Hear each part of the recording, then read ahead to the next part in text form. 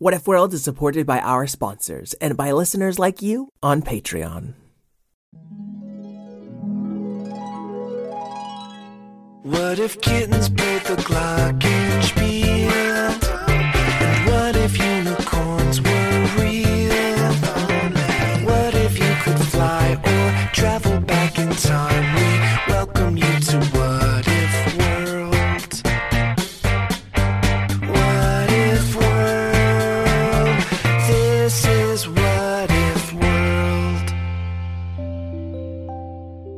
Hey there, folks, and welcome back to What If World, the show where your questions and ideas inspire off-the-cuff stories.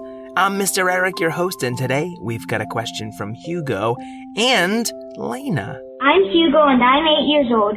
I'm Lena and I'm 5 years old. We both like fruit, and our what if question is, what if grapefruit were alive and wore shirts? Bye! Bye! Wow, what a healthy couple of kids you are, and what a very cool question. We're going to jump into that story soon, but folks, I want to let you all know the next couple of stories are going to be a little shorter than usual. You see, next week, Miss Karen and I are getting married.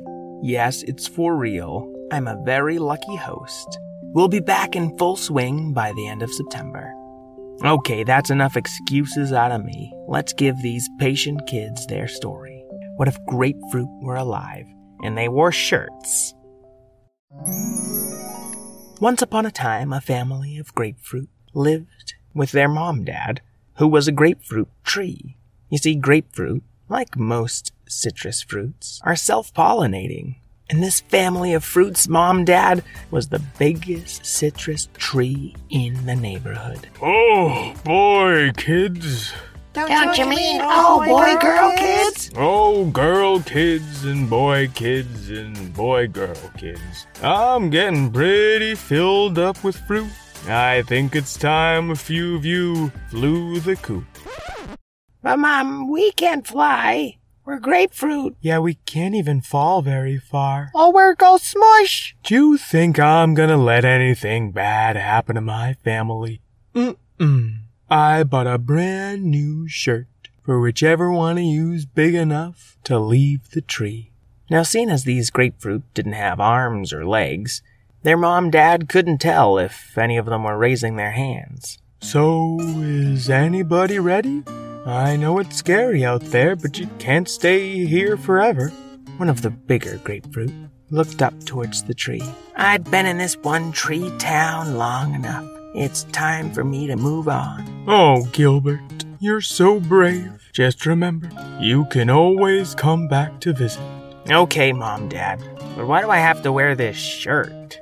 The tree limb Gilbert grew up on was lowering to the ground and shook him till he fell the last foot and landed softly in the grass atop his shirt. Well, that tells everybody you're a talking grapefruit, so they shouldn't eat you. Are you saying the only thing keeping people from eating me will be this polo shirt? Well, most of the people in the world aren't out to eat you. The shirt just tells them it's against the law if they do. Okay, Mom-Dad, I hope this works. And Gilbert Grapefruit rolled around until he managed to squeeze himself into the tight, stretchy polo shirt. And the collar popped right up as the tiny little dimple at the top of his head poked through. I guess I'll be off then. Bye, brother sisters and sister brothers. Bye, Gilbert. Bye, Gilbert. And Gilbert, or Gilberta, let's just call it Gil, rolled off down the street. The barely grown-up grapefruit had never been out in the big wide world, and Gil wasn't sure what to do with itself. It rolled up to a fruit stand to ask for some advice. Hey, fruit, my name's Gil, and I just came off my tree. Do you have any advice for me? But the fruit didn't say anything back. I'm sorry, a kindly old man at the fruit stand said. But these aren't the talking or living fruit. These is the kind that you eat. You sell fruit for people to eat? That's barbaric. Hey, not everything come alive in What If World, said Jalapa, pointing to the junkyard behind him. See, out of all these cars that are behind me, only Pentopio came alive. And out of all these fruits in front of me, You're the only one I ever seen to talk. Well, what does something do when it comes alive? Asked Gil. The usual, learn to fly, but then if people judge you for some reason, and later everything's okay. Well, I don't think I'm gonna learn to fly. I don't even have arms, never mind wings. How did Pintopio learn to fly? Oh, he just used his magic doors. Well, could you give me some doors to wear? I'm sorry, little grapefruit. Only cars wear doors. Oh, well, alright. Gil was about to roll away, and it felt something tickling the top of its head. Hey, what's that? The grapefruit looked up. It was the tassels hanging down from the long scarf of a very tall giraffe. May I buy an apple, please? Asked the giraffe. Oh, yes, of course. Let me wrap that up for you. Gil sneezed. The tassels were still tickling it. Excuse me, your tassels are tickling me. Oh, I hardly noticed you. You are wearing a shirt, though. I suppose I should be careful. And the giraffe used its front hoof to kick its scarf until it wrapped around its big long neck. Miss Giraffe, asked Gil, how'd you know what to do when you became a talking giraffe? Well, as soon as I put on this fancy scarf, I knew it was my job to be professionally fancy. So I started a fashion magazine. Well, that sounds fun. You know, if you just gave me one of the tassels off of your scarf, it'd be big enough to make me a scarf of my own. You? Oh, little grapefruit. Only giraffes wear scarves. Oh, said Gil. Jaloppo handed the giraffe her bag of apples, and when she turned to leave, her tail lashed out behind her, smacking Gil and sending him rolling down the road. Well, I really should have practiced stopping more, said Gil as he rolled downhill until he fell still at the base of a stubby wooden peg. Oh there! I see a grapefruit ripe for eating, even if it is a little dirty. It was Petey the pirate. Gil had bumped into his peg leg and came to a stop. Excuse me, I'm actually an alive grapefruit. Then what are you doing rolling down hills? Go get a job, said Petey, pulling back his peg leg to give the grapefruit another push. That's just the thing. I don't know what to do with myself ever since I left the tree. I thought maybe I could fly like a Ford Pinto, or be fancy like a giraffe, but it was all folly. That's no way to talk, especially since I can't understand the word folly. Like a foolish mistake. Well, you're awfully smart. You'll figure it out. I sure did. But what made you know you were gonna be a pirate? Well, this peg leg. Okay. And this eye patch. Sure. And of course this parrot. Petey the pirate has patches and peg legs and parrots. Well, a peg leg and patch would be really easy to make. Then maybe a parrot would find me. Well, that is how it happened for me, but pegs and patches and pirates are for parrots. Hey, I thought the parrot was supposed to repeat after you. Where'd you get that idea? You heard the bird. Pegs and patches and pirates are for parrots. Now shoo before you get me in trouble. All right, said Gil, and started rolling down the hill once more. Night was falling on Gil's first day out in the real world, but the poor grapefruit just couldn't figure out what to do with itself. The gentle slope of the hill leveled off on a long, well-lit boardwalk, neon signs buzzing over shops and restaurants, and plenty of people bustling about, enjoying their evenings off. Gil saw a bunch of karate kids coming out of class, wearing their gis and belts. Hey, kids, do you think I could wear karate clothes like you? A curly-haired boy looked down at him. Why are you asking us? Any guy or girl can wear a gi, even if you're round and squishy. Hey, round and squishy is a good thing among grapefruits. I'm not saying it isn't. I'm saying if you want to wear something different, just ask your parents. But my parents are one tree and they could only afford one shirt. I don't know, grapefruit. Sounds like you need a job. And the little boy ran to catch up with his parents. Gil rolled away from the dojo until it saw a shop, all kinds of clothes in the window. It looked both ways before rolling across the street and pushed through the light wooden door, hearing a little jingle as the door swung open.